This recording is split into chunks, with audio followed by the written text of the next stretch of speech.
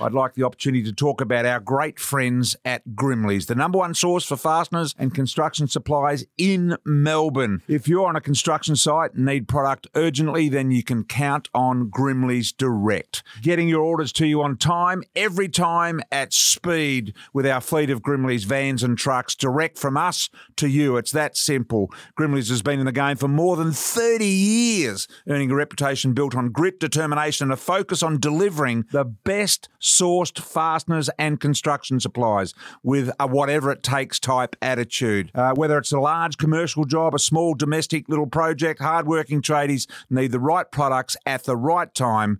Grimley goes above and beyond to deliver on the details. Grimley's always aims for the best solutions to your products. Go to grimleys.com.au for delivery that you can count on.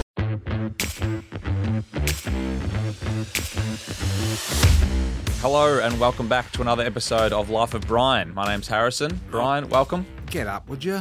I am up. Get up. You're the one that's rubbing your eyes that you don't want to be here. You've made the trip to Melbourne. I'm excited in the about off-season. our guest today because it's F1 nature and it's right up my alley. You're a big fan. Yeah, we've got Andrew Westacott coming on the show. Who is he, Brian? He's the former CEO of the Australian Grand Prix Corporation, and he worked there for some 17 years in total. Has been the mastermind behind the success of F1 in Australia in terms of the Grand Prix. He has, and we look forward to having a chat with him. He's just stepped aside in that role after a long period of time, so I look forward to chatting with him and his experiences in what would have to be one of the most interesting jobs in town, I reckon. Yes. Before we get started, we need to look after our sponsors, Grimley's. We are proudly brought to you by Grimley's, the number one source for fasteners construction supplies in Melbourne. Mm-hmm. Been seeing the vans around. No, but I need to drill through a stainless steel bench top. So if Sam, the brains of Grimley's Sam Grimley, if he could possibly get in touch with me, or I'll get in touch with him, about what hole saw I can use to drill through a stainless steel bench top, that'd be good because they will definitely have the drill down there. They have everything for everyone. So as we get closer to the footy season, I just wanted to ask a couple of questions. It's probably a bit of a dated conversation because the news came out a few weeks ago, but the rule around revealing body weights for players. For the men. For the men, yeah. Because we don't do it for the women, which is fair enough, and I get that completely. But I'm not sure I get it with the men. I just don't know. Max Gawn come out a couple of weeks ago and said, "Oh well, look, they don't take up-to-date information annually anyway," which is true. Normally, for instance, I played a long time ago, but the first time in my first year, I filled out a form, and I never filled out another form at all, and so my weight and height remained the same for the next 10 years. And so I get that, but I think they're probably a little bit more. Have a little bit more ability to do that on a more regular basis these days. I think it's important that we know from the men point of view. You know, if someone goes in an isolation play to full forward, full back, and you've got a guy that's 20 kilo heavier playing on a guy that's obviously less 20, then that's a pretty significant moment in the game, and you know we can talk about the tactics involved in the difference in weight. I think when another example of when a player comes back into a new season having lost 3, 4, 5 kilo because he wants to play in a different position. I think that's important to let people know. Same if a player's put on 4 or 5 kilos because he needed to bulk up and build in strength, then it's important for people to know that so that we can tell people why he's done that. Yeah. So there are many reasons why weight should be known publicly. I'm sorry, but I don't see any reason why it should remain confidential. What was they get weighed. These footballers get weighed every day when they turn up at the club. Well, every day. They'll get weighed. They'll get weighed before and after training to see how much fluid they've lost. So they're getting weighed so much. Surely they're immune to the fact their weight means anything publicly. What was peak performance Barge weighing in at? When I first started, I reckon I was 91 as a 16, 17-year-old kid. And you're not like hugely tall. That's reasonably big for an 18-year-old kid. And I got to 107, but ideally if I was 100 or just under, that would be perfect for me. 107 was big. 107, I could still play. Other than your head, where were you holding the weight? Smart ass. Absolute smart ass. While we're talking about the glory days, and this is just off the cuff, what's your greatest footballing memory? Well, I never won a premiership, but I was involved in a couple of clubs that did win premierships when I was there. So they were pretty great days. But probably my I won't say it's my greatest moment because it wasn't, but my greatest memory would probably be my first game of footy. And we were playing Carlton at Princess Park, and I happened to be playing on the greatest defender of all time in the AFL Team of the Century on the halfback flank in Bruce Dool. He was like the flying best, doormat. the flying doormat. And in that game, I actually removed his headband, and he got very grumpy with me because he didn't like people removing his headband. But I got one kick and one handball for the game, so he absolutely towed me up. I remember before the game started, Merv Kane, who I think was a 4-time premiership player at Richmond at that time, he was a great guy, chunky. And he just as we're about to run out in the ground, we're in the race, and he says to me, Ryan, this is going to be the greatest day of your life. And I'm thinking, yeah, it could be, playing my first game, all my dreams fulfilled, blah, blah, blah. Well, when you come off the ground, you've had one kick and one handball. It was the worst day of my life playing on Bruce Dool, I can tell you. So from a memory point of view, that's something I remember vividly. Yeah. Only up from there, I guess. You could only go one way. Yeah. I mean, you could say when you kick 100 goals and all that sort of thing, but I don't like to mention the fact that I kicked 100. But you mentioned it. Yeah, but I mentioned it anyway. In the lead up to the footy season, how much would you even think about football? And as we approach games, What, now? Yeah, now. And how much football would you watch? Do you watch any? Yeah, so in the couple of weeks leading up to the season, because I don't start until the season starts, the actual season, not the pre-season. As in your job. Yeah. Yep. So I would watch every pre-season game that's broadcast. I would watch all of those, particularly honing in on the ones. If I look at my, say, first weekend of football, I look at the games that I'm calling in the first 2 weekends. And I would try and cover off, first of all of those teams. So, and if I can't cover them off by viewing them in a game situation, in a practice game situation, I'll go to training and have a look at them. Because and you're looking out for a haircut, a new tattoo? Yeah, or I'm looking out for all that stuff. players? I'm looking out for identification purposes. Information purposes, you might saddle up when you're at training next to a football manager or GM of footy or whoever and get some info out of them as well. But when I'm watching on TV, I'm purely looking for identification purposes. Has that guy bleached his hair? Has he got a new tattoo? How can I identify him? What position's he playing? Is that new? Anything that's new about the way that the individual or the team look, I'm definitely honing in on that. I'd say I really start to hone in 2 weeks before the season starts when those practice games are on, and I can get a good look, and I'll watch basically every game of footy from there on. Yeah. Changing gears a little bit, summer and the Christmas holiday period, you've had a lot of people down in Lorne. I've been down there a lot of the time. And because you're sort of... Why is this a Q&A? Why am I being asked? Because you're the star of the show. You don't ask me any questions, and there's a reason for it. Yeah. Because apparently I'm boring and not interesting. Well, people are not interested in Exactly. Yeah. And so I'm going to continue my question. Yeah. So down in Lorne, you're off the grid type setup, but the thing I'm asking about is you've been freaking out about water. Tanya turns on a tap and it's running for... You got to let it get hot first. So she's trying to get it hot. Before it even gets hot, you're saying, water. We've got no water. Sorry, but you don't need hot water to wash a coffee cup. So you don't have to leave the tap on for 10 minutes to let the hot water come through to wash a coffee cup. You can wash it in cold water. You can wash it straight away. I wash my coffee cup every time I use it. I wash it with cold water and I do it in about 10 seconds flat. You don't wash your coffee cup. Anyway, here's the thing. So you're the leader of the pack here. You're the leader of your generation in all of this. What are you talking about? Your generation, your mates, Jesse's mates, and Jesse. You all talk about global warming and keep the planet nice and all of that sort of thing. Well, none of you actually practice what you preach. None of you. You don't practice what you preach, other than put rubbish in a bin. That's all you do for the earth. I actually do something.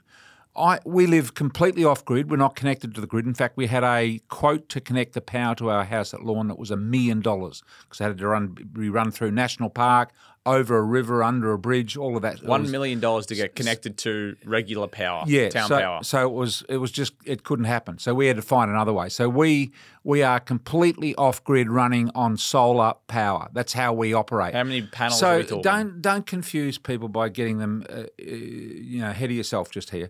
The point I'm making here is I am actually doing something for the planet. I am actually running. I'm probably one of very few people in this world that's actually running completely off grid. Not just with my electricity. I'm self-sustaining with my water. I'm self-sustaining with my sewage, and I'm self-sustaining with my rubbish outlet. So I have all of those things covered. And I don't preach it, but I practice it. You preach it, but you don't practice it. All right, I'm going to get onto that in a second. We store over 500,000 litres of water at our place, and why do you care about the tap being on? And that is caught off our roof. And why do I care? See, this is another thing with your generation. You all preach how precious water is, don't you? Oh, the creeks are lovely and they're flowing down. Don't dam the Franklin and all this crap. But none of you actually think about where your water comes. It comes out of a tap and you think that's great. Guess what? Ours is out of a tank and we only have as much as what is caught off the roof. So therefore it is bloody precious. How often are you checking your water? It is really precious. Every day I check my water. How much have we used? Is the tank still on the top? Is it still right full? Because you never know when you're going to get a hot period. Pump some up from the bottom tank to the top tank. Do I need to switch it around a bit? What do I need to do to distribute the water evenly across the property? Can I have the sprinkler on for 10 minutes today? I think about all of those things, whereas your mob, you don't give any thought to any of that. This is what real preservation of the planet is about. It is about doing. It is about actually doing. Anyway. Come on, let's move on. Who's our guest today? No, we're not moving on. You're a real eco warrior, and that's great. I am, and I don't go around. You're actually not doing it by choice. But I don't go around and preach it. And I am doing it by choice. You've been forced to do so. No, I'm doing it by choice. I could have bought a place in town. Yeah, which I wanted to live. Eventually. I wanted to live off grid out in the bush and be a warrior and be a real warrior, a real conservationist. And I'm with you. I haven't shot an animal since I've been there. I think all new homes that are built should have a solar panel and a tank. This is my thing about, look, we're not experts in this field. So let's take South Australia, Western Australia, Northern Territory and Queensland.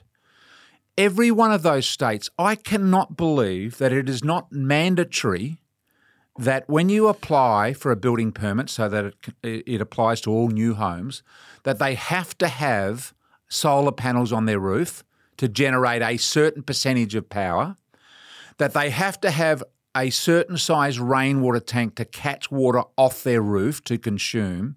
I can't believe that in those states that is plentiful, sun and water, that is not a requirement of new building in those states. We don't get as much sun as all of those states. I just can't believe in Australia that we're not doing that. Forget about bloody wind power and all this other stuff. Generate your own power. Houses are capable of generating their own power. And over the next 20 years, as technology improves, that's going to become even more obvious.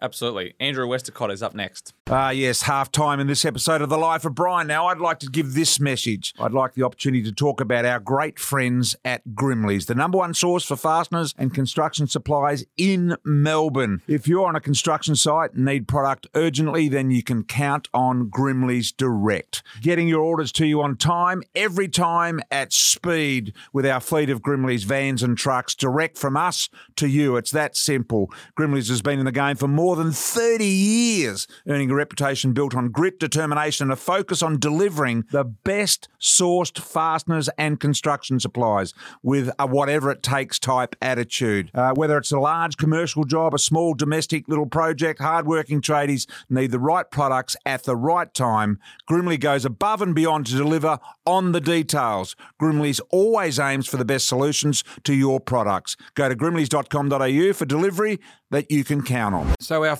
guest, you just spoke of him, and of course he has joined us now, Andrew Westacott. Welcome to you, Andrew. Thanks, Brian. Harrison, lovely to see you. Yeah, nice to see you too. Now, I might need to introduce Andrew to you, Harrison. This is the man that has run the Grand Prix for, he's been there for 17 odd years, but he's run it as the CEO for the last 13 or 14 years.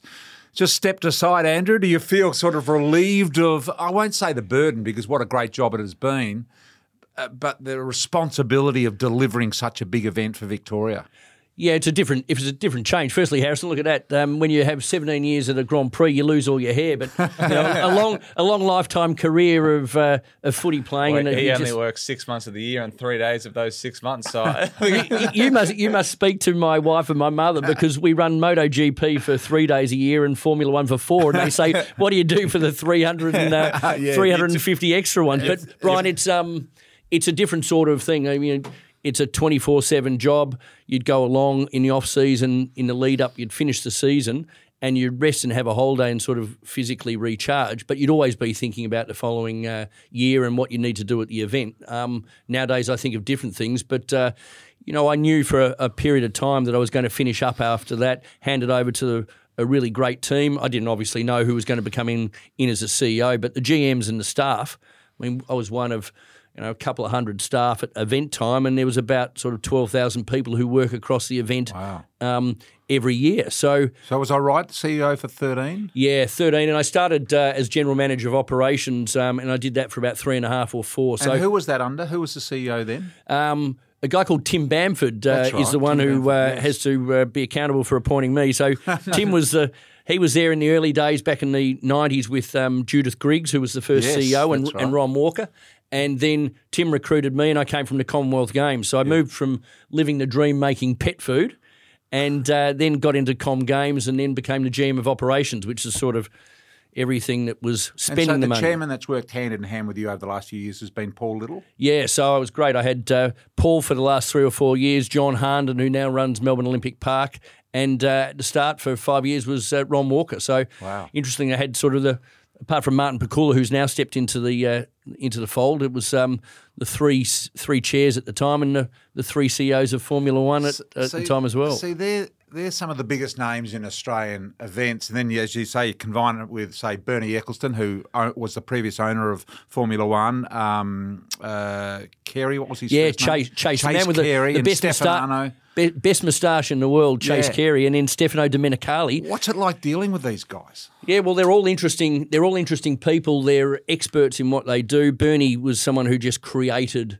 He could see opportunities before anyone else saw them. He owned the Brabham racing team. Can you talk us through the background of F1 and the birth of it, and Bernie himself? And obviously, Brian just said he sold it at probably 20, 25 years ago or so.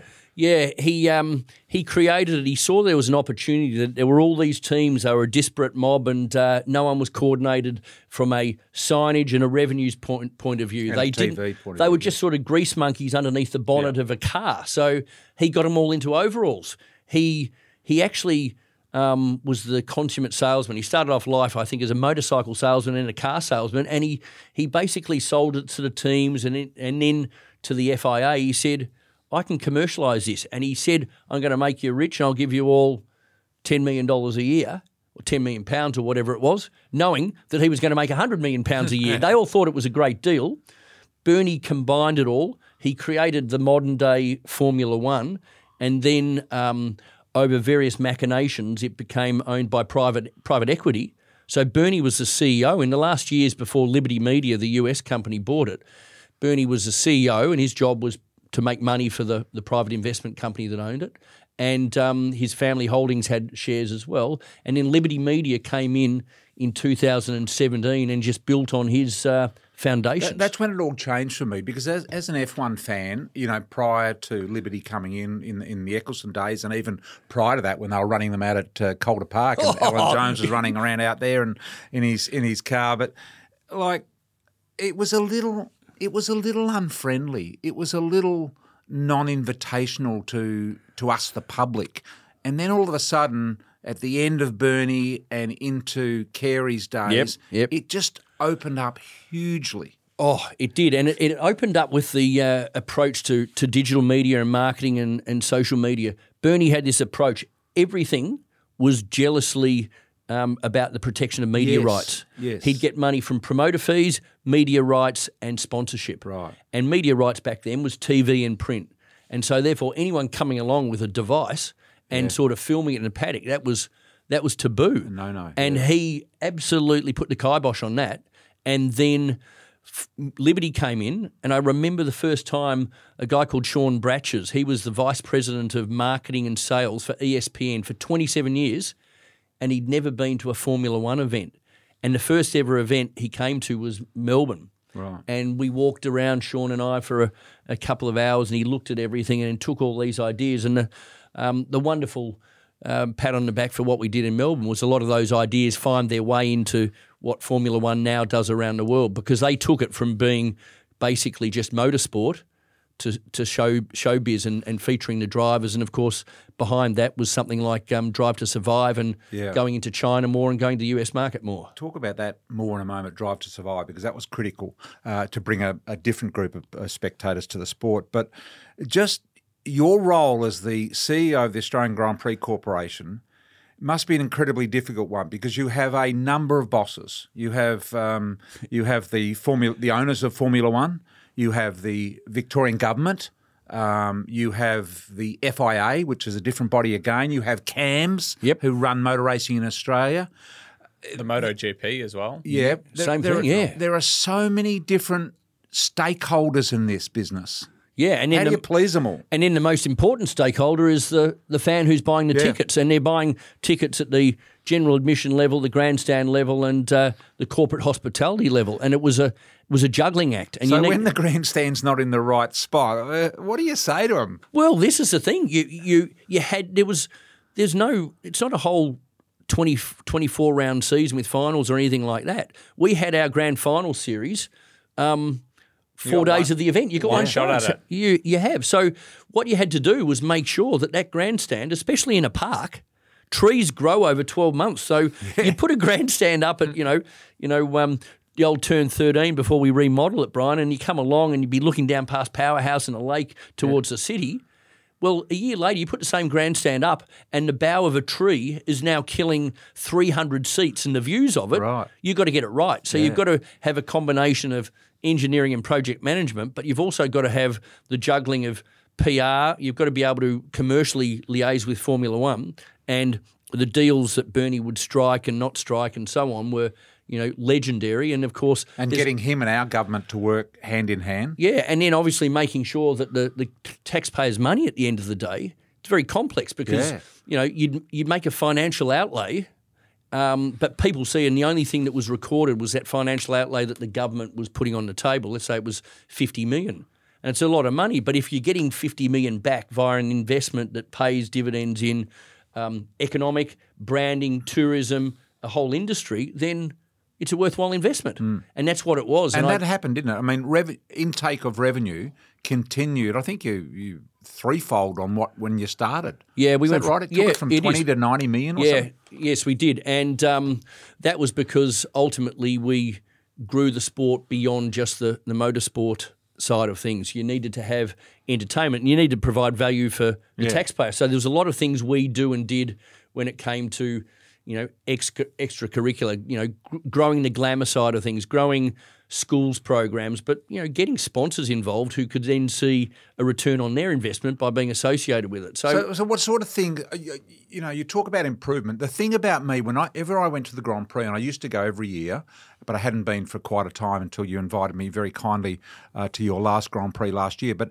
it seemed to improve every year. Now, they may be small things, but some of the improvements that year by year you would make. Give us an idea of what an improvement is. What does it look like? Is it the track upgrade, or is it something for spectators? What is it? It's everything, because when you were mentioning that list before, every one of the stakeholders comes along for something different. They wanted to get access to the fans, to the drivers. Right. They wanted better corporate facilities, because in Melbourne we're blessed. You come along to, the tennis, or you go to the President's Cup, or you go to a brand new facility at the G, or maybe over at Optus Stadium in Perth, and people would judge the corporate hospitality experience at the Grand Prix against permanent infrastructure. So you're talking about things like a grid walk, for instance, where they can get close to the cars and the pits. Yeah, experience is one thing. But the biggest thing we did, which was a trailblazer, is that Formula One drivers, they're a cross between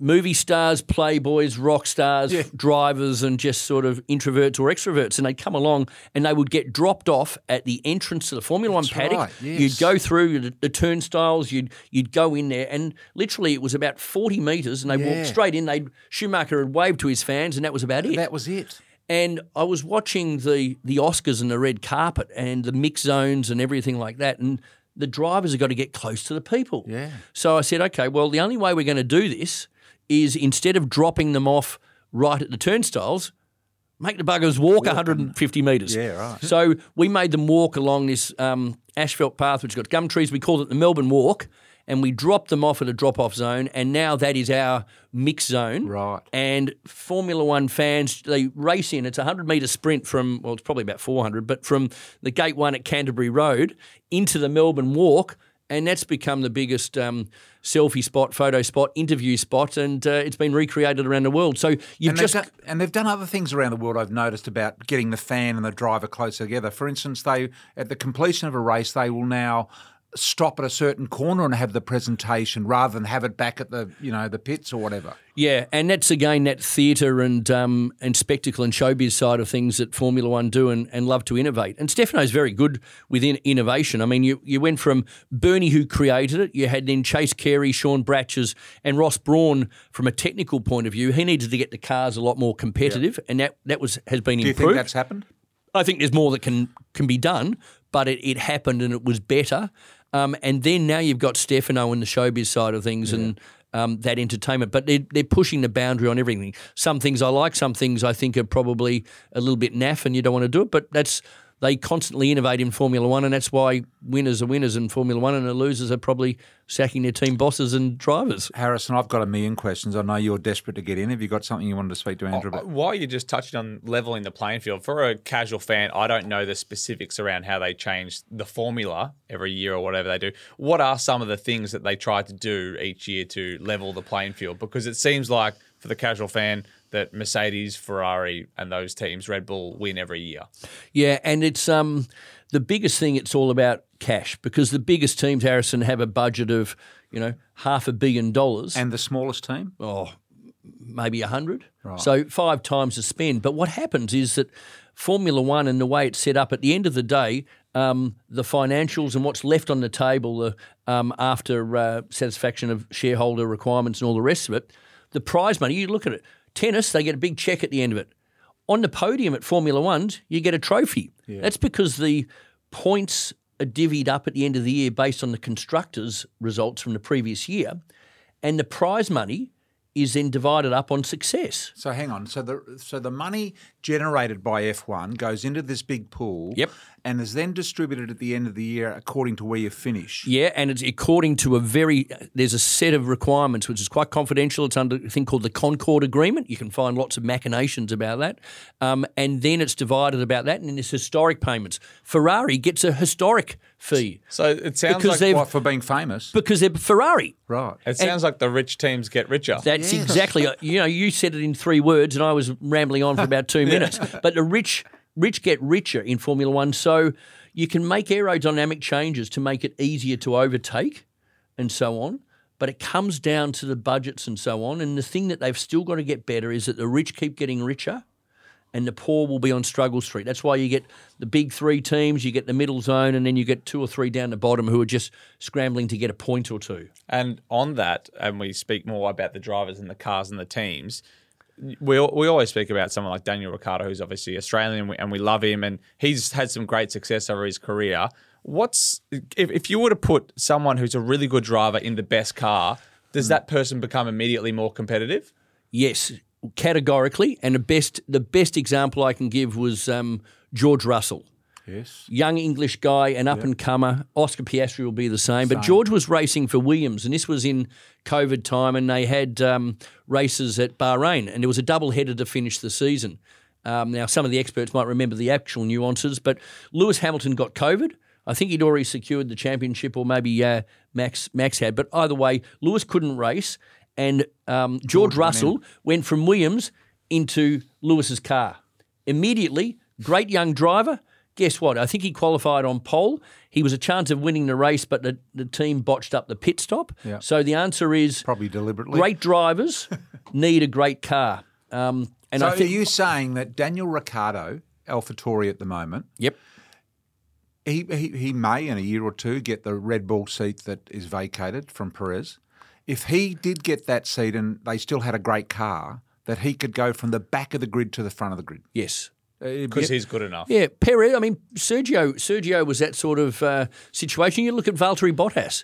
I mean, his skills haven't gone out the door, and he was front to the back. Yeah, and he's gone from down to Alfa Romeo, and he was with Lewis in Mercedes, and he was winning lots of races. So you've got to have luck on your side, and Daniel didn't have much of that. But Oscar Piastri, in the way McLaren turned it around in the second half of the year, he's an exciting young talent. So Oscar Piastri is in that category of great young driver. You know, I'll give you the facts speak for themselves. He won Formula 3 and Formula 2 back-to-back, and the only other two drivers who have done that are on the grid is Charles Leclerc and George Russell. I stand correct. I think it's George Russell, but there's only two of them gone F3 and F2, and now Oscar's won the Rookie of the Year. So if McLaren get it right, tell you what, in the first three races, Bahrain, Jeddah, and then Melbourne, he'll be top stuff. So we've got to have a look at what McLaren do in testing. But we can't put all the drivers in the best cars. Like someone like Romain Grosjean, probably not suited to one of the better cars. Oh, come on. Oh yeah, Romain was a pretty good driver. But then there's people who just are journeymen and stuff like that. You know, Hulkenberg was one of those sorts of people, and there's plenty along who. But what you need is that it's affordability. So, you know, if you've only got so much to spend on a driver, then what you also want to get is someone who's got a really, really good mind to help the engineers to try and develop and improve that. I look at it. One of the problems is you've got all these young guns in Formula 2, absolutely championing at a bit and getting Formula 1, and you've got some of the old stages still getting and holding on. What's, say, a top driver and ask the same question and not so good driver? What do they earn? What's the difference? Well, the difference is the not so good drivers. A good example might be Nikita Mazepin, whose father was a massive fertilizer business owner in Russia. He brings a massive sponsorship, Uralkali, to the Haas team back in the day. Yeah. He's essentially paying for his drive, Brian. We saw that recently with who was the Russian guy that was sponsoring someone? I forget who it was anyway. Yeah. So I don't know the intricacies, you know, but I do know that in Formula 2, you've got to be paying about $1.5 million to €2 million to fund your drive. Right. So you've got to bring... Yeah, you've got to bring that. So, you know, Mick Doohan for Jack and other people who are... Jack Doohan, that is, who's a great young driver, finished third in F2. Yeah. It costs a lot of money the higher you go up. Yeah. And, you know, the answer is probably that Lewis Hamilton and the guys are, you know, 50 to 100 million. It's probably in US dollars or euros. That's just for the racing contract. Yeah, and then there's lots of triggers in there. You know, you get points, you get fastest laps, you get podiums. Depending on where the team finishes in the championship. And endorsement deals. You get more. And then endorsement deals on top of that are absolutely massive. And the interesting thing is there's the team sponsors, then each individual driver has their own sponsors. Okay. So have a look at their helmets and you get to see. Is that all they own? Just the helmet? I think so, Brian. Right. I don't think they get any spot on the overalls or anything like that, but it's primarily their helmet is Like their own. Danny Ricks with Optus, but I don't think Optus is a sponsor of the team or the car. Is that right? Yeah. That's right. And then Oscar Piastri has Quad Lock involved with him and so on. So they'll have their different alignment. So never been more popular, Formula One, never been more popular than it is right now. Can we solely put that on Drive to Survive? And I give one very close example. My wife was not a Formula One watcher. In fact, couldn't stand it. All of a sudden, she watches Drive to Survive. She grows to like the sex and the fashion and the glitz that goes with it all. Is this why? I think globally the answer is yes. But also then coupled with that, Formula One have made these drivers a lot more focused, and you look at it and you got cut. They're a lot more accessible, aren't they? Yeah, and they're used to be all the photos would be the drivers in a helmet. Now they're good-looking young roosters. You get Carlos Sainz and your George Russell's a smart young man, and Oscar's got his own style and he's a handsome young Aussie, and all of them now are appealing to the fans.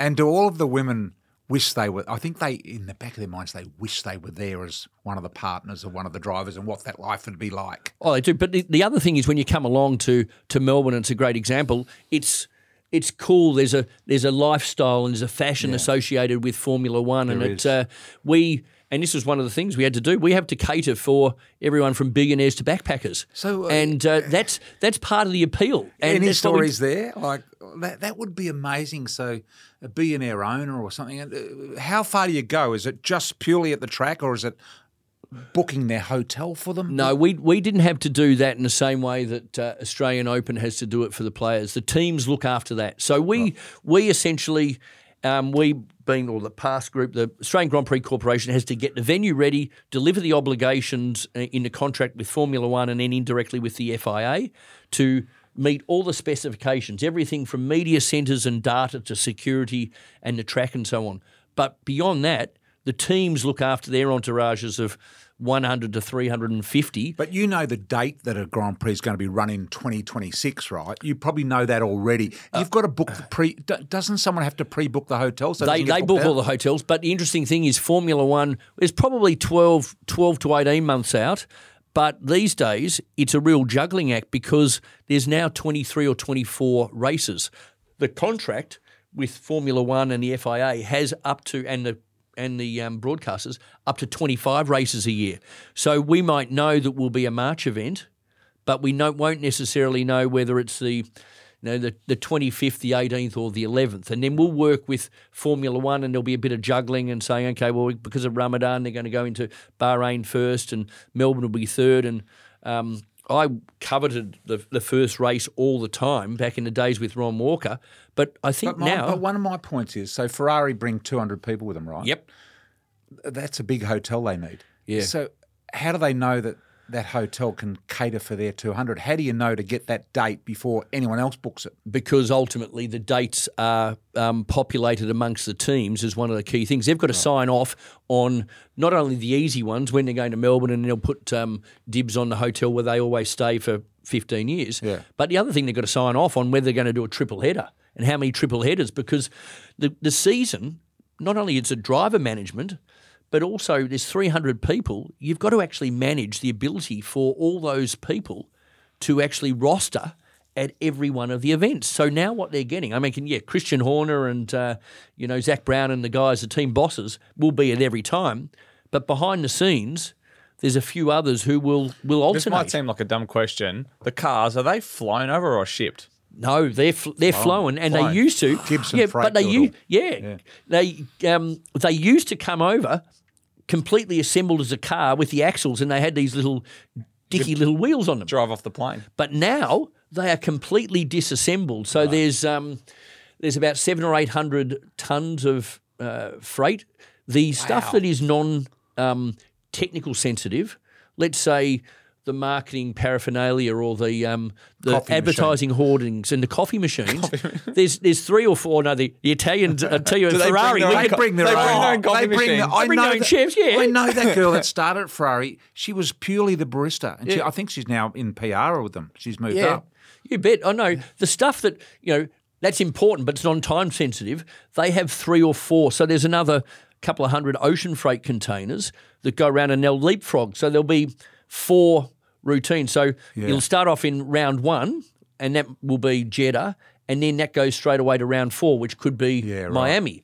And the stuff that's in Melbourne might then go to Catalonia. Yeah. So that time-sensitive stuff is going on ocean freight, although, gee, with ocean freight delays and everything like that, you've got to make sure it's going to get here on time. But logistics and the behind-the-scenes stuff, and that's why people talk about Melbourne doing a bloody good job globally, is because it's the whole supply chain. You mentioned people like Gibson Freight. It's all the suppliers that we have and we work with and nurture and innovate.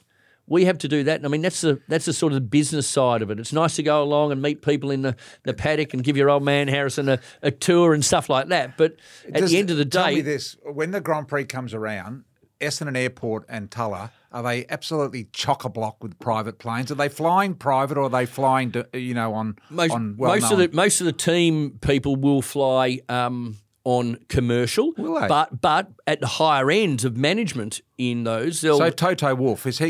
He'll come in a jet with Bradley Lloyd, his comms person.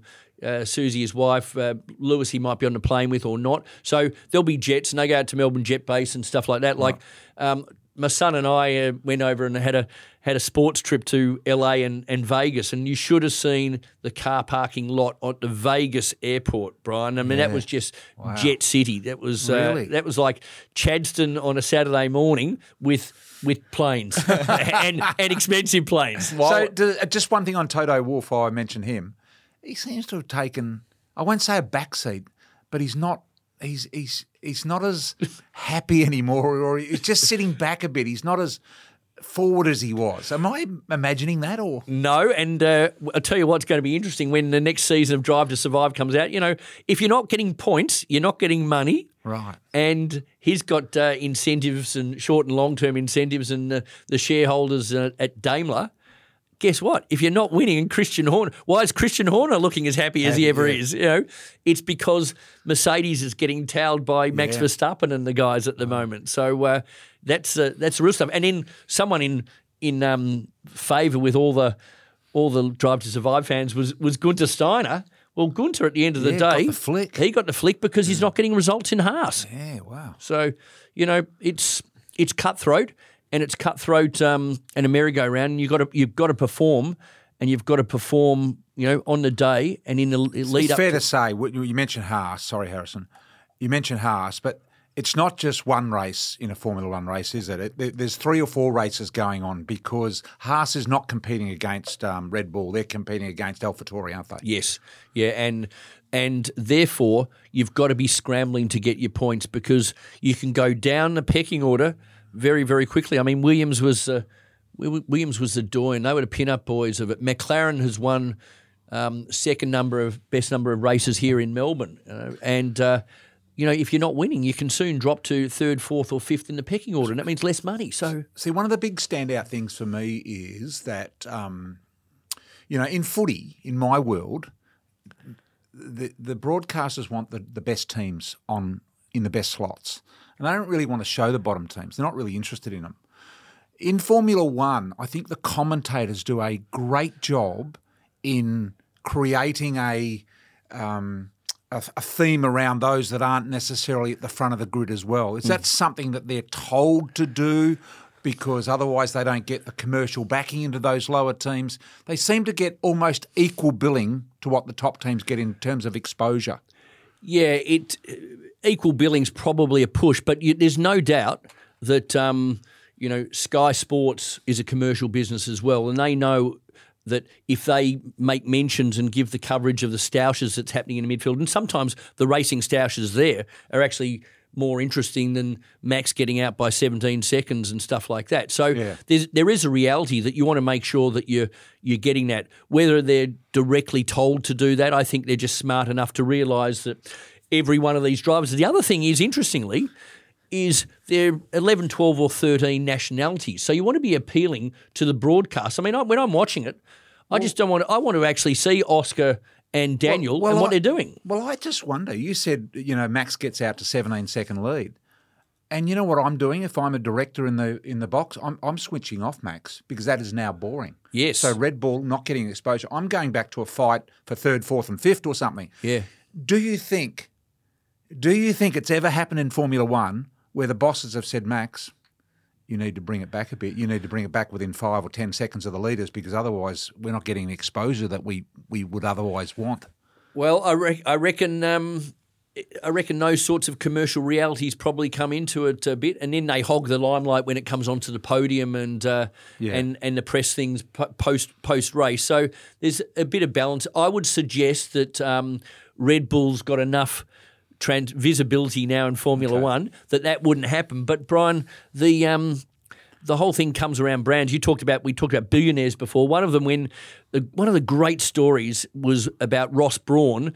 Honda had all the money in the world and they had a team, and then it was 2009 or 2010. Ross Brawn took it over, became Brawn GP, had Rubens Barrichello, Jenson Button. First race was in Melbourne, and they dominated the whole thing. And lo and behold, who's in here but Richard Branson, because Virgin was a sponsor of that. So he'd flown in just for the weekend, gets his mug in the photos in the paddock and all the rest of it. And the rest is history. Brawn won it. I think it's actually a doco now on telly, but I'd love to see it because that was just one of those sensational minnow things that Honda invested all this money, Harrison, couldn't make it work, but Ross Brawn was the technical mind and genius behind Michael Schumacher's victories, and he knew what he needed to do to make that car go fast. Harrison, I know you're not getting much of a chance. Yeah, here. well, no, you're licking your lips. This is good. I've got you're another engaged. question. Well, I'm going, Harrison, then you just push me out of the way, please. Andrew, I'm really intrigued on the setup. Let's just take the Melbourne Grand Prix, which you run. So the paddock... I have to say, I ran. Yes. Now. and the boys run now. Yeah, of course. Travis will do a great job, I'm sure, and comes from good stock. The paddock. So this is where everyone wants a pass to the paddock. They are the toughest passes in world sport to get hold of. How many people, once you're in the paddock, then are there separate zones from there, like pit lane? And how many people get what passes in these areas? Yeah, the paddock is this technical term. It's a bit like sort of the mounting yard if you're a horse racing fan. I don't know what it's called. It's probably it's the... behind it, it's the change rooms there. It's the rooms. It's the rooms. It's the rooms at footy games and so on. But it's the paddock. Now the paddock is the area behind the pits. So you got the paddock, the garage, and then the pits where the cars are, and pit lane, and they go out in the track. And this is where the teams do their business. They have their engineers. They have their technical people. They have their lunch. Yep, with their caterers, Harrison. Lunch is coming important. out. And how many people in the paddock? Probably, well, if you look at it, there's probably, given all the teams, there'd probably be 2,500. How many people in pit lane would get a pass? Oh, the ones who get passes beyond all the teams and so on, you might get 100 to 200 per race. Well, we know Andrew Westacott, so we can probably get some now. No, and well, what we do is we did have a group of pool passes because this is where that part of that growth was. And this is one of the things that we had to beg, borrow, didn't steal, but beg and borrow every year with Bernie. And said, we've got to grow the sport. You've got to get into the social pages and get the people, whether it's footy. And unashamedly, the Bulldogs boys would probably get a few things. But one year I did the right thing by the Melbourne guys and the premiership team came through the Harrison, paddock. But what happens about this paddock and the pit lane area, the paddock, effectively, the way that I see it, is it almost becomes another country. It becomes a foreign piece of land that is extremely hard to get into, controlled by the FIA because of risk and all of that sort of thing, because there's a lot of tools and tyres and pit cars. lane, it's a dangerous spot. Dangerous spot. So it really becomes, it's like a little country, isn't it? It's fenced off like a little country and guarded like that. It sure is, and there's been plenty of VIPs who've thought that they were way too important to abide by the Formula One rules. Any names? No, but they were generally, rock stars and stuff like that and ambassadors to other foreign countries, and they'd have this security detail of 3 or 4 people who were obliged to be next to the ambassador. No entourages here, please. But guess what? Formula One would say, you don't come out onto our grid, you stand here, but I have to. Sorry. Then the ambassador doesn't go out in the grid. The ambassador says, I'll be right, guys, and he would walk out in the grid. This is what I love about Martin Brundle when he does his grid walk, which I try and emulate in some way, shape or form with what I do after the game, is that he walks out there and Tom Cruise is on the grid And Tom all of a sudden hasn't got a bodyguard or anyone around him to Correct. protect him. So Martin's able to go up and go bang. And Yeah. Tom doesn't know what to do or say, does he? Yeah, A lot that of was cases. there was a funny story. I'll bring the footy and Formula One side together. So the doggies guys were out on the grid in 2022. I know that because it was the first one after COVID. So Marcus Bontempelli and Bailey Smith were out there, and Marcus is an aficionado of Formula One. He knows it inside out. Baz, Does he really? Oh yeah. Just an absolute fan. There was him and Josh Dunkley, who I can't remember who. He moved up north somewhere to play with Brisbane. someone, and Yep. I knew that, but anyway, they'd come along, and so the boys would play simulators and go to Grand Prix events over the world. Baz was new to it. Anyway, he's looking around and stuff like that, and got a photo. And Christian Horner, of all people, comes up to Bailey and says, "You're the guy on the billboard outside my hotel." So way. Bailey didn't know who Christian Horner was. And I think he had to say to Marcus, hey, Bont, who was that bloke? He said, "Oh, what do you mean? You don't know Christian Horner? He's married to a pussycat doll and he's the Yeah. boss of the Red Bull team." That's So right. once you get on to that grid, you get transfixed, and it's great because there's so many sportsmen and women around the world who love Formula One, but equally the drivers like Daniel and Oscar, they're happy just meeting, the footy players, or Yep. Daniel loves Zach Bryan and Oscar loves his Richmond footy players, and now he's becoming great mates with the Australian cricket team. So, there's this sort of bromance between sports people, as you'd know, and that's the exciting part. And what we needed to do all the time in terms of innovation was just make dreams come true, surprise and delight. And so we'd have these different experiences so that key stakeholders, sponsors and the public could get closer to the drivers. We've introduced track truck tours and all the rest of it around the track. So a lot of fun. You were talking before about going on tour. Surely there's a few good perks with a job being you've got to, in inverted commas, visit a few of the other GPs.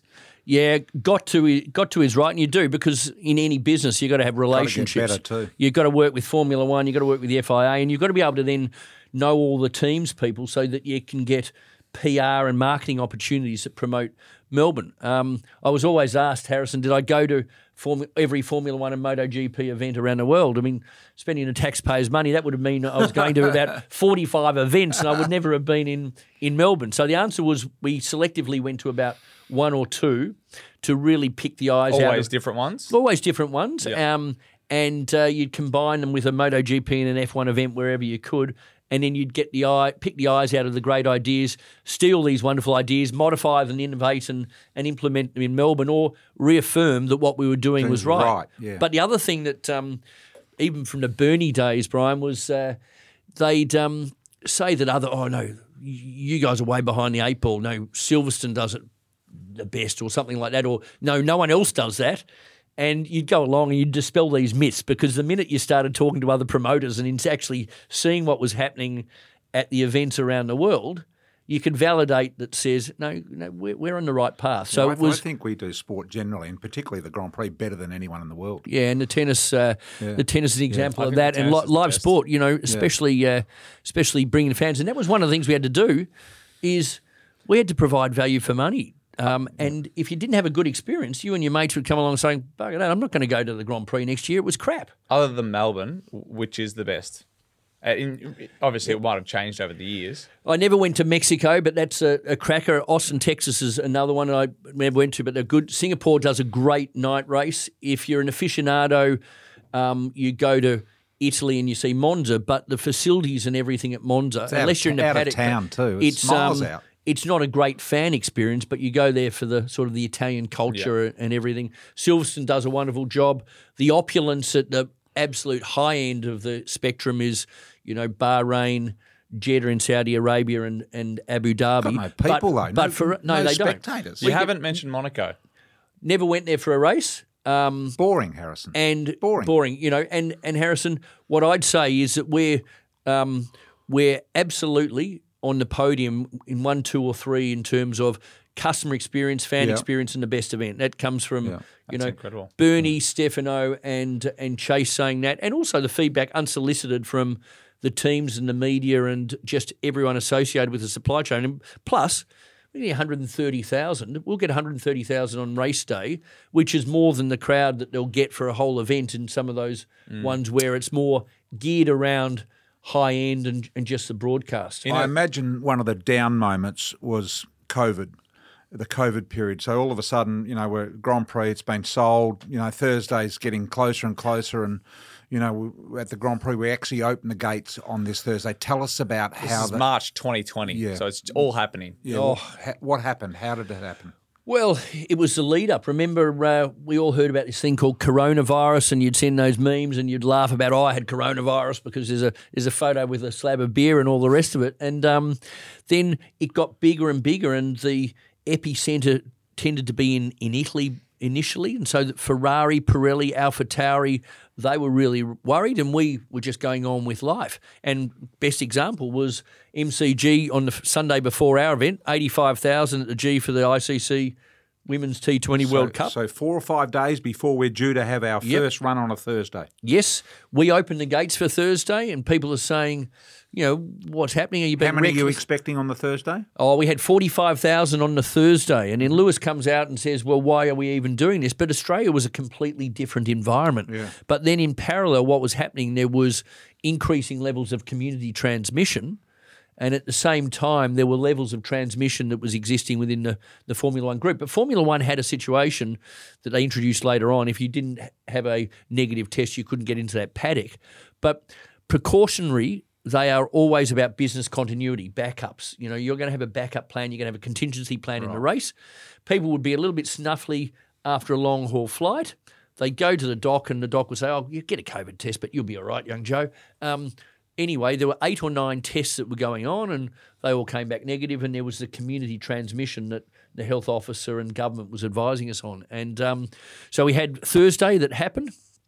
Friday morning, gates ready to open. But on the Wednesday, there'd been some tests put in, and on the Thursday night, 8 of the results came back. 8 out of 9 results, all negative. And I said to my guys, yeah, but where's the 9th test? Yeah. Oh, we haven't got that one back. And I said, I smell a rat. You'd be saying, okay, something's not happening here. Look what's happening down on the bench.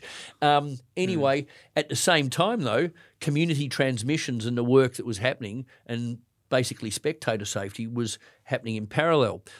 Thursday night at about 8:30, I'm at the governor's residence for the official welcome. We got a call that said McLaren mechanic has tested positive. Oh. So Formula One and what they were responsible for, they went off to the hotels and met way into the depths of the night. And at the same time, we are having, which is the most important thing from a community safety point of view, discussions with the government.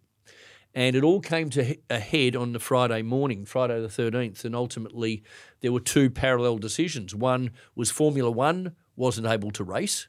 Now, we run a big enough show. Let's say Formula One couldn't race, but everything else was A-OK. We could have proceeded. But the overriding decision also at the same time was the increasing numbers in the community. So why didn't they stop the community coming and let them race? That would mean only a few thousand people would be there. Spread over what? How many acres is that? Yeah, 180 acres, because Formula One had decided this was such rarefied earth in terms of decision making. They didn't know why or what was going to happen, and was it fair in a world, you were talking about Toto and Christian and Gunter and all going hammer and tongs at one another. They decided that this is uncharted waters. McLaren cannot race because of this thing called COVID. So Formula One said, we cannot go ahead with Formula One. Now, we could have gone ahead with supercars, Porsche Carrera Cup, all the other things, a huge amount of corporate hospitality, and run a racing event, a bit like sort of a supercars event in Adelaide or something. Yep. But the community side of things was that every activity was stopped. So shutters went up, and I've never been... That was the first major sporting event or event to be cancelled from COVID in the world. Was. Harrison, I hope you never left at the altar and jilted and stuff like that. But and I've been happily married for 30 years, but I felt it was it would have been like being jilted at the altar. We stood there. We had the venue looking as good as it was ever going to look, and Formula One pulled the pin, and we weren't able to run because of the the very strict and necessary government All those health contractors directives. of the build. Who takes the funds and the loss of that? Well, it's interesting because guess what? The people who built the track and dismantled it, they did their job. Yes, expect to get paid. Yeah, the grandstand, Of course every they do. grandstand seat, everyone expected to pay. And then, so it's much more difficult to contractually unwind an event that's cancelled because you think about the caterers. This is one of the Yeah, food. unintended consequences. We had, 50 containers of beer and food that were all spread out around Albert Park, and normally all the beer containers are empty. Yeah. Guess what? They're all full with beer, and every fridge in every facility has beer that's already taken out of the boxes. Now, all of that needs additional labour because it's normally consumed across a 4-day weekend. So the wrap-up of it all, the bottom line was that the government footed the bill, and it was a $37 million bill That seems that was small. that was had to pay. We didn't have to pay fees to Formula One, it was a tough time. But what was tougher was the next couple of years because we had 5 other false starts, and that was horrendous because we had people working. We had MotoGP that was cancelled. We had events for Formula One that was cancelled. So that was probably the biggest one when we came out of it, and then we delivered 2022 with a record crowd for the biggest Formula One crowd in history, 419,000, and then we had 444 in 2023. Made it all worthwhile. Yeah. Feels like it's starting to build again. It's going to be bigger than Ben-Hur. We can't forget, how are we going for time, Harrison? We've got good. Andrew for a couple more minutes. I just want to ask you about the MotoGP because I know we've had, Webber and Ricciardo and Alan Jones and Brabham who have all been, some have been super successful. Brabham, three world championships. I think Jones won. But motorbikes, GP, like Doohan, Gardner. I went to the first one in 87, I think it was. I watched that on telly. That would have been I was there. there. I was there. That was unbelievable. I was a big 500cc fan. He was incredible. Stoner was incredible. Yeah. Casey Stoner won 6 times in a row down at Phillip Island. Did he win 6 in a row? In a row, yeah. Valentino won 6 as well down there. And then Casey won the World Championships in 2007 and 2011. The best... He's the ballsiest rider we've ever had, Casey Stoner. Oh, well, yeah, I mean, you'd probably say Mick Doohan might argue that. I mean, I classify it this way. I look at Wayne Gardner's 1 world title in 87. Yep. And then I look at Doohan's 5, I think it was. 94 to 98. And tell me how many Stoner won. 2, 2007 to 2011. I actually put more emphasis on Gardner's 1, and I say that's equal to Doohan's 2 or 3. I'll tell you why. Because when Wayne Gardner raced, there were 6 or 7 other world champions in the field at the time. The depth was enormous. Kevin Swantz, Wayne Rainey, all of these guys. Whereas when Doohan took over, I won't say it was weak, but all those guys had retired and it was waiting for the new lot to come through. Geez, Wayne Gardner written your script. That's exactly what you two are. I'm just sitting in the corner here watching you two look longingly into each other's eyes about MotoGP. Are you guys all right? Harrison, I'm going to say something. You're a similar age to my son, Charlie. Charlie loves his NBA, NFL, and US sports. As do I. And we had a ball. We went over and saw some an NFL game at SoFi Stadium. But I'll tell you what, one event you have to put on your bucket list is go down to Phillip Island, as the old man would say. Yep. It is the best viewing track in the world. And you can see MotoGP. Let's go this year. And they're going 350 down the main straight, coming into turn 1. They are the most courageous sportsmen in the world, without doubt. Yeah. And it is unbelievable. So MotoGP, I'd never been down to the Phillip Island circuit until I started working there at the Grand Prix Corporation in 2006, and it is just a sensational event. You just go down there and you say, I'm hooked, because the adrenaline and the noise and the sound of it, and you have arguments about whether Valentino Rossi's better than Casey Stoner and better than Mick Doohan and all the rest of it. And then you got Marquez. I don't think the guys now are up to those same standards, but I think Marquez is, but he just hasn't had a good run. Yeah, and maybe Bagnaia and stuff now, but there's romance. There's the Ducatis of the Italians are there, but you get the big Japanese companies. We've got a young Aussie, well, he's not so young anymore, Jack Miller from Townsville, who's a knockabout, fantastic young rider, has his wins.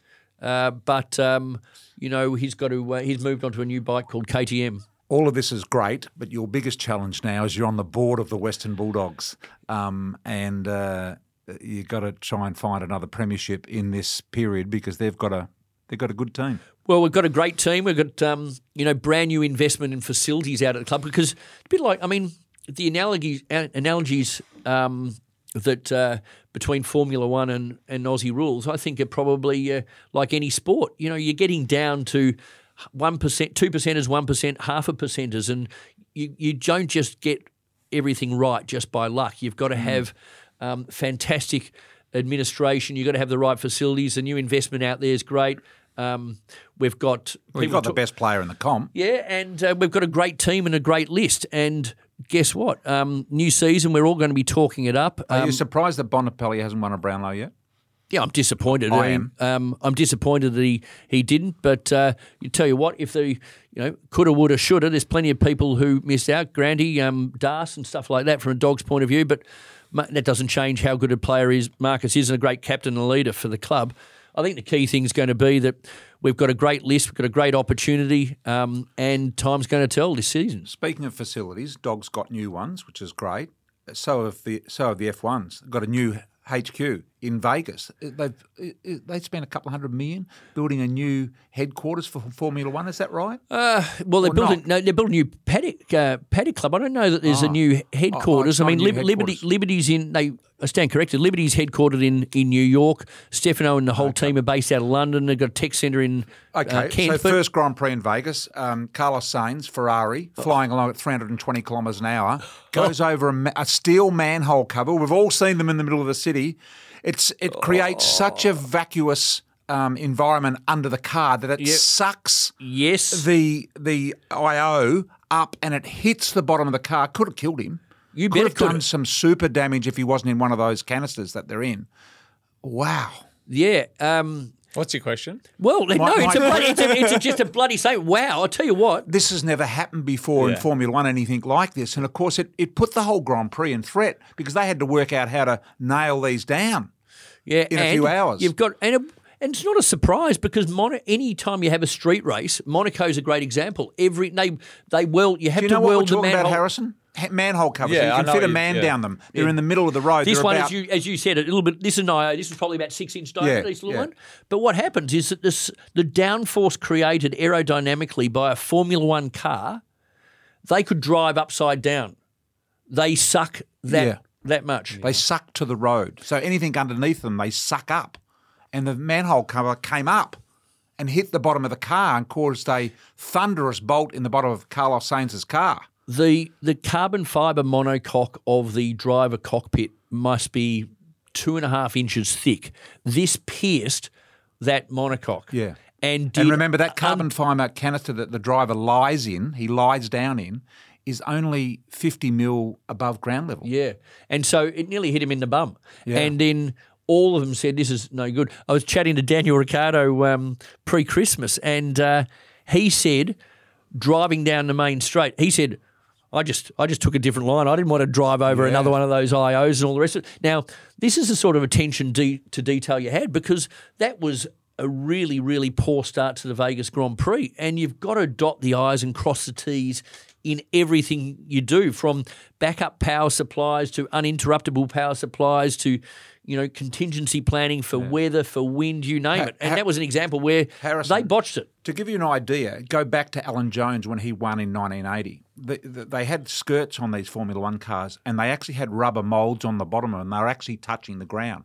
So the whole car was sealed. So it created a positive environment where there was no air coming from outside. So it was completely like the way to describe it would be like a Scarlectric car being with a magnet to the track. It was like that. And they had to lift the skirts to allow air under so that they weren't getting around the corners too quick, yeah? Yep. And then this is the balance that you can have straight line speed or you can have cornering speed and you can have overtaking capability with the aeros. And one of the best things, and this is where it comes down to any sporting event, and whether it's technical or broadcast, out on the grid, Adrian Newey is now the new Ross Brawn. He's the guru of aerodynamics for Red Bull. When they're out on the grid and the two Red Bull cars are there, Is Adrian Newey looking at their cars? No. He's walking around with a clipboard and a notebook and looking at every other car on the grid saying, oh, that little widget's an interesting one. I didn't see that last week. And then they'd pay attention to it and they'd focus on, well, why are they doing that? That might explain them getting, a tenth of a second quicker in corners and so on, and you steal ideas shamelessly from all the other teams. And that's the sort of stuff that every football club's got to do. And, Harrison, this is fascinating. We could go on forever, but we can't. This is why I wanted to get Andrew on. I know Travis Holt is going to have a sensational job doing what Andrew has done for 17 years, basically, but this is why the sport's interesting. There's so many components to it. It is. And the glamour side's being dialed up. But at the end of the day, it's sport. And you look at the intensity and the rivalry of those sporting challenges on the track.